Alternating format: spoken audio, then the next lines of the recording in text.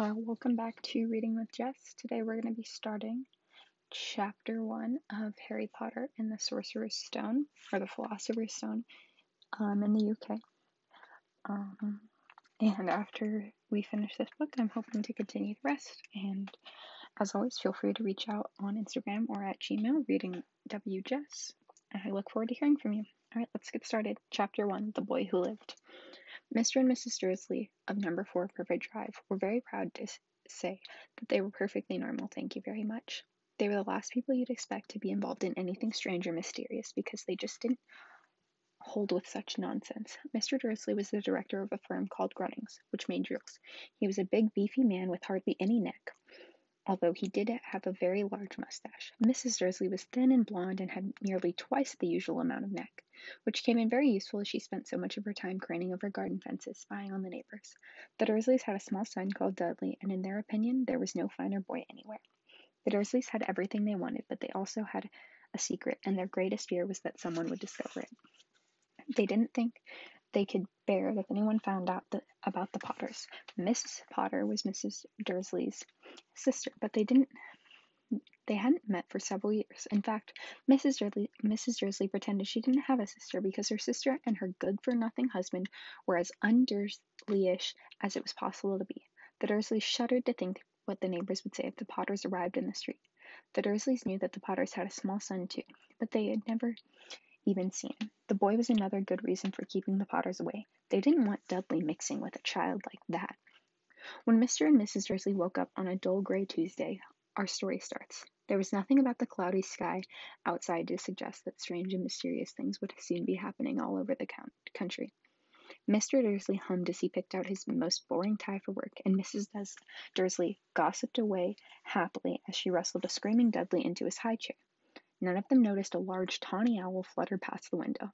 At 8:30, Mr. Dursley picked up his briefcase, pecked Mrs. Dursley on the cheek, and tried to kiss Dudley goodbye, but missed, because Dudley was now having a tantrum and throwing the cereal at the walls. "Little tyke," chortled Mr. Dursley as he left the house. He got into his car and backed out of number 4's drive. It was on the corner of the street that he noticed the first sign of something peculiar: a cat reading from a map. For a second, Mr. Dursley didn't realize what he had seen. Then he jerked his head around to look again. There was a tabby cat standing on the corner of Privet Drive, but there wasn't a map in sight. What could he have been thinking of? It must have been a trick of light. Mr. Dursley blinked and stared at the cat. It stared back. As Mr. Dursley drove around the corner and up the road, he watched the cat in his mirror. It was now reading the sign that said Privet Drive. No, looking at the sign. Cats couldn't read maps or signs. Mr. Dursley gave himself a little shake and put the cat out of his mind. As he drove toward the town, he thought of nothing except a large order of drills he was hoping to get that day. But on the edge of town, drills were driven out of his mind by something else. As he sat in the usual morning traffic jam, he couldn't help noticing that there seemed to be a lot of strangely dressed people about, people in cloaks. Mr. Dursley couldn't bear people who dressed in funny clothes, the get-ups you saw in young people. He supposed this was some stupid new fashion. He drummed his fingers on the steering wheel and his eyes fell on a huddle of these weirdos standing close by. They were whispering excitedly together. Mr. Dursley was enraged to see that a couple of them weren't young at all. Why, that man had to be older than he was, and he was wearing an emerald green cloak. The nerve of him! But then it struck Mr. Dursley that this was probably some silly stunt. These people were obviously collecting for something. Yes, that would be it. The traffic moved on, and a few minutes later Mr. Dursley arrived in the Grunnings parking lot, his mind back on drills. Mr. Dursley always sat with his back to the window in his office on the 9th floor. If he hadn't, he might have found it harder to concentrate on drills that morning. He didn't see the owls swooping past in the broad daylight, though people down in the streets did. They pointed and gazed open-mouthed as owl after owl sped overhead. Most of them had never seen an owl even at night time. Mr. Dursley, however, had a perfectly normal, owl-free morning. He yelled at 5 different people, he made several important telephone calls, and shouted a bit more. He was in a very good mood until lunchtime, when he thought he'd stretch his legs and walk across the road to buy himself a bun from the bakery. He'd forgotten all about the people in the cloaks until he passed a group of them next to the baker's. He eyed them angrily as he passed. He didn't know why, but they made him uneasy. This bunch were whispering excitedly too, and he couldn't see a single collecting tin. It was on his way back past them, clutching a large donut in a bag, that he caught a few words of what they were saying. "The Potters, that's right, that's what I heard. Yes, their son Harry." Mr. Dursley stopped dead. Fear flooded him. He looked back at the whispers as if he wanted to say something to them, but he thought better of it. He dashed back across the road, hurried up to his office, snapped at his secretary not to disturb him. seized the telephone, and had almost finished dialing his home number when he changed his mind. He put the receiver back down and stroked his mustache, thinking, no, he was being stupid. Potter wasn't such an unusual name. He was sure there were lots of people called Potters who had a son called Harry. Come to think of it, he wasn't even sure his nephew was called Harry. He'd never even seen the boy. It might have been Harvey or Harold. There was no point in worrying Mrs. Dursley. She always got so upset at any mention of her sister. He didn't blame her if he'd had a sister like that. But all the same, those people in cloaks. He found it a lot harder to concentrate on drills that afternoon. And when he left the building at 5 o'clock, he was still so worried that he walked straight into someone just outside the door. Sorry, he grunted as the tiny old man stumbled and almost fell. It was a few seconds before Mr. Dursley realized that the man was wearing a violet cloak. He didn't seem at all upset at being almost knocked onto the ground. On the contrary, his face split into a wide smile, and he said in a squeaky voice that made the passer-by stare, "Don't be sorry, my dear sir, for nothing could upset me today. Rejoice, for you know who has gone at last. Even muggles like yourself should be celebrating this happy, happy day."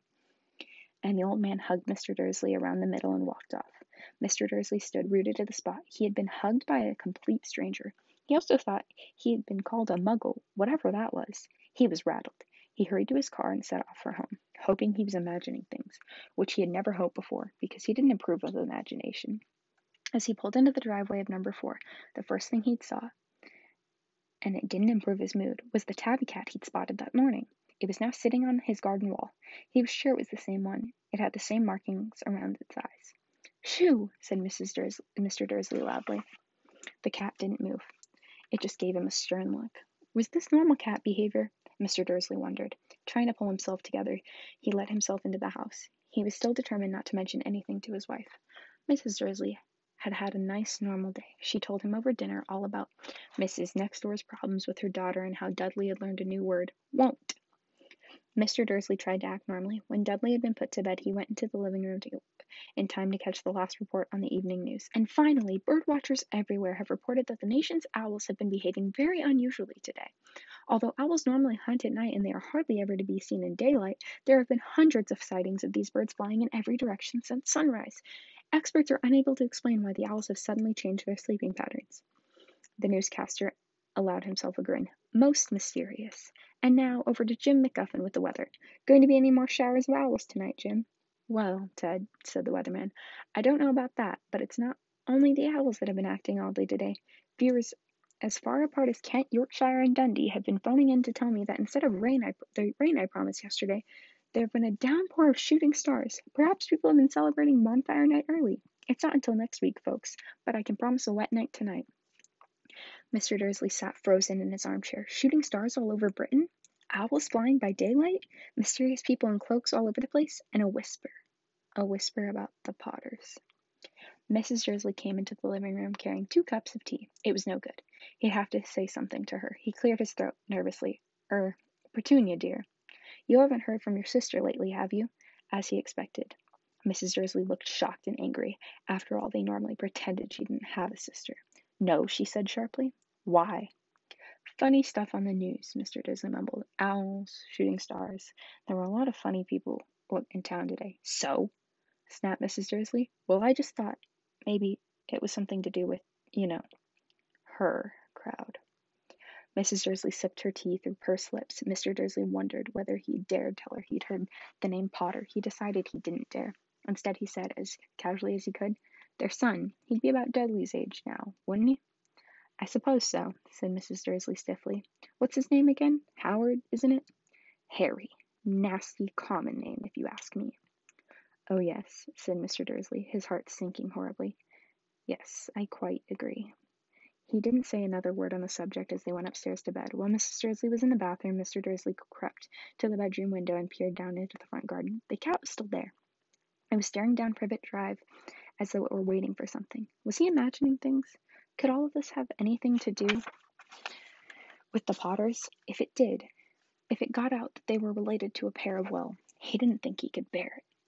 The Dursleys got into bed. Mrs. Dursley fell asleep quickly, but Mr. Dursley lay awake, turning it all over in his mind. His last comforting thought before he fell asleep was that even if the Potters were involved, there were no reason for them to come near him and Mrs. Dursley. The Potters knew very well that he and Petunia thought about them and their kind. He couldn't see how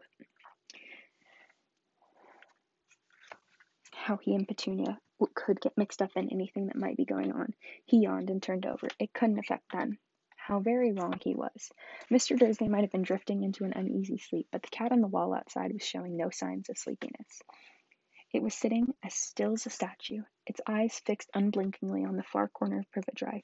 It didn't so much as quiver when a car door slammed on the next street, nor when the two owls swooped overhead. In fact, it was nearly midnight before the cat moved at all.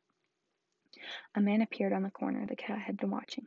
Appeared, so suddenly and silently you'd have thought he just popped out of the ground. The cat's tail twitched and its eyes narrowed. Nothing like this man had ever been seen on Privet Drive. He was tall, thin, and very old, judging by the silver of his hair and beard, which were both long enough to tuck into his belt. He was wearing long robes, a purple cloak that swept the ground, and high-heeled buckled boots. His blue eyes were light, bright, and sparkling behind half-moon spectacles, and his nose was very long and crooked, as though it had been broken at least twice. This man's name was Albus Dumbledore. Albus Dumbledore didn't seem to realize that he had just arrived in a street where everything from his name to his boots were unwelcome. He was busy rummaging in his cloak, looking for something, but he didn't seem to realize he was being watched, because he looked up suddenly at the cat, which was still staring at him from the other end of the street. For some reason, the sight of the cat seemed to amuse him. He chuckled and muttered, "I should have known." He found what he was looking for inside his pocket. It seemed to be a silver cigarette lighter. He flicked it open, held it up to the air, and clicked it. The nearest street lamp went out with a little pop. He clicked it again. The next lamp flickered into darkness. 12 times he clicked the put-outer, until the only lights left on the whole street were 2 tiny pinpricks in the distance, which were the eyes of the cat watching him. If anyone looked out their window now, even beady-eyed Mrs. Dursley, they wouldn't be able to see anything that was happening down on the pavement. Dumbledore slipped the put-outer back inside his cloak and set off down the street toward number 4, where he sat down on the wall next to the cat. He didn't look at it, but after a moment he spoke to it. "Fancy seeing you here, Professor McGonagall." He turned to smile at the tabby, but it had gone. Instead, he was smiling at a rather severe-looking woman who was wearing square glasses, exactly the shape of the markings the cat had around its eyes. She, too, was wearing a cloak, an emerald one. Her black hair was drawn into a tight bun. She looked distinctly ruffled. "How did you know it was me?" she asked. "My dear Professor, I have never seen a cat sit so stiffly." "You'd be stiff if you'd been sitting on a brick wall all day," said Professor McGonagall. "All day? When you could have been celebrating. I must have passed a dozen feasts and parties on my way here." Professor McGonagall sniffed angrily. "Oh yes, everyone's celebrating all right," she said impatiently. "You'd think they'd be a bit more careful, but no, even the Muggles have noticed something's going on. It was on their news." She jerked her head back at the Dursleys' dark living room window. "I heard it. Flocks of owls, shooting stars. Well, they're not completely stupid. They were bound to notice something. Shooting stars down in Kent. I'll bet that was Daedalus Diggle. He never had much sense." "You can't blame them," said Dumbledore gently. "We've had precious little to celebrate for 11 years. "I know that," said Professor McGonagall irritably, "but that's no reason to lose our heads. People are being downright careless out on the streets in broad daylight, not even dressed in Muggle clothes, swapping rumors." She threw a sharp sideways glance at Dumbledore here, as though hoping he was going to tell her something, but he didn't, so she went on. "A fine thing it would be if on the very day you-know-who seems to have disappeared at last, the Muggles found out about all of us." "I suppose he really has gone, Dumbledore?" "It certainly seems so," said Dumbledore. "We have much to be thankful for. Would you care for a lemon drop?" "A what?" "A lemon drop. They're a kind of Muggle sweet I'm rather fond of."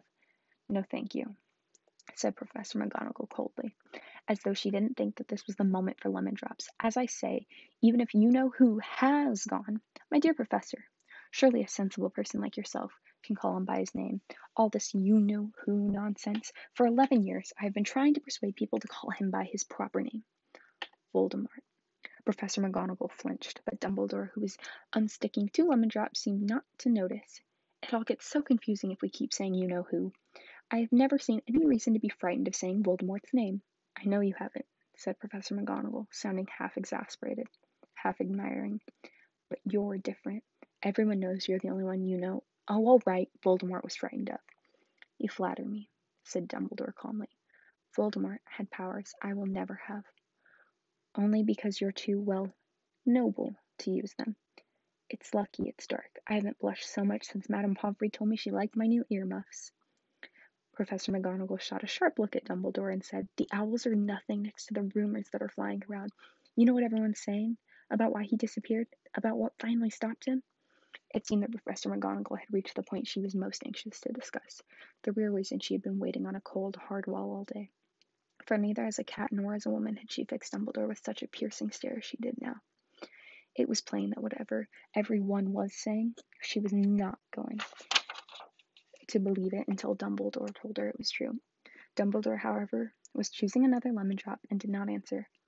"What they're saying," she pressed on, "is that last night Voldemort turned up to Godric's Hollow. He went to find the Potters. The rumor is that Lily and James that they're dead." Dumbledore bowed his head. Professor McGonagall gasped. "Lily and James! I can't believe it. I didn't want to believe it. Oh, Albus!" Dumbledore reached out and patted her on the shoulder. I know, he said heavily.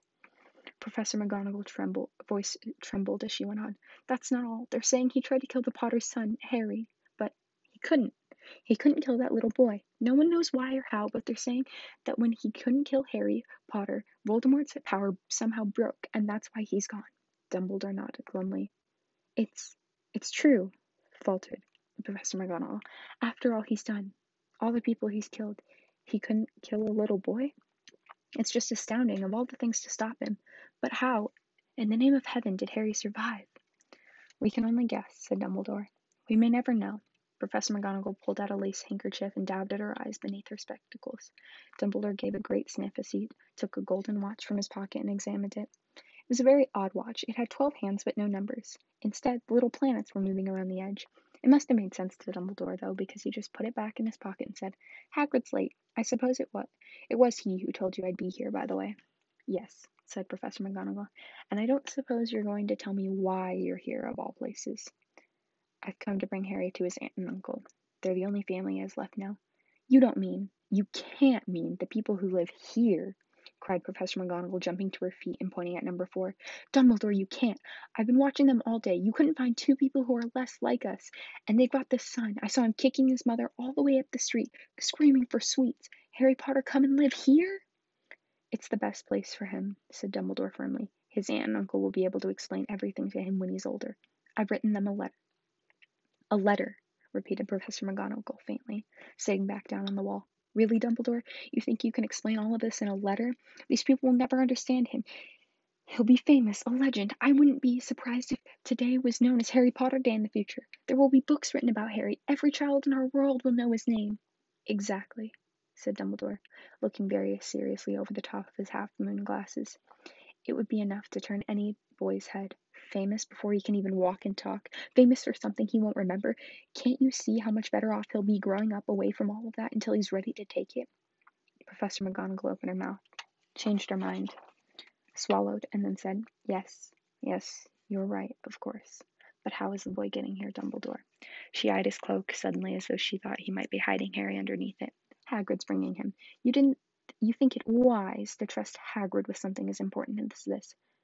"I would trust Hagrid with my life," said Dumbledore. "I'm not saying his heart isn't in the right place," said Professor McGonagall grudgingly. "But you can't pretend he's not careless. He does tend to— What was that?" A low rumbling sound had broken the silence around them. It grew steadily louder as they looked up and down the street for some sign of headlight. It swelled to a roar as they both looked up at the sky, and a huge motorcycle fell out of the air and landed on the road in front of them. If the motorcycle was huge, it was nothing to the man sitting astride it. He was almost twice as tall as a normal man and at least 5 times as wide. He looked simply too big to be allowed, and so wild. Long tangles of bushy black hair and a beard hid most of his face. He had hands the size of trash can lids, and his feet in their leather boots were like baby dolphins. In his vast, muscular arms he was holding a bundle of blankets. "Hagrid," said Dumbledore, sounding relieved, "at last. And where did you get that motorcycle?" "Borrowed it," Professor Dumbledore said the giant, climbing carefully off the motorcycle as he spoke. "Young Sirius Black lent it to me. I've got him, sir." "No problems, were there?" "No, sir. House was almost destroyed, but I got him out right before the muggles started swarming in. He fell asleep as we were flying over Bristol." Dumbledore and Professor McGonagall bent forward, the bundle of blankets inside.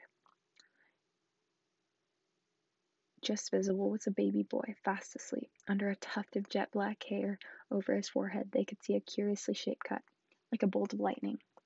Is that where? Whispered Professor McGonagall. Yes, said Dumbledore. He'll have that scar forever. Couldn't you do something about it, Dumbledore? Even if I could, I wouldn't. Scars can come in handy.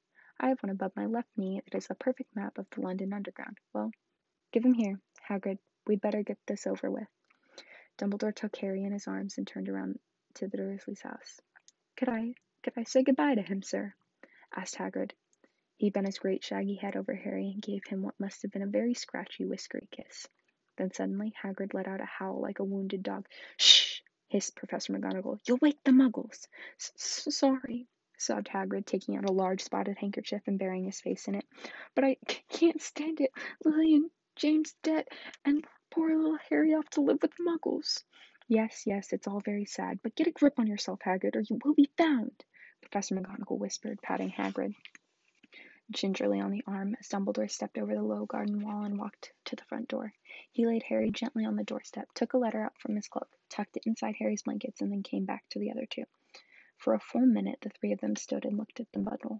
Hagrid's shoulders shook, Professor McGonagall blinked furiously, and the twinkling light that usually shone from Dumbledore's eyes seemed to have gone out.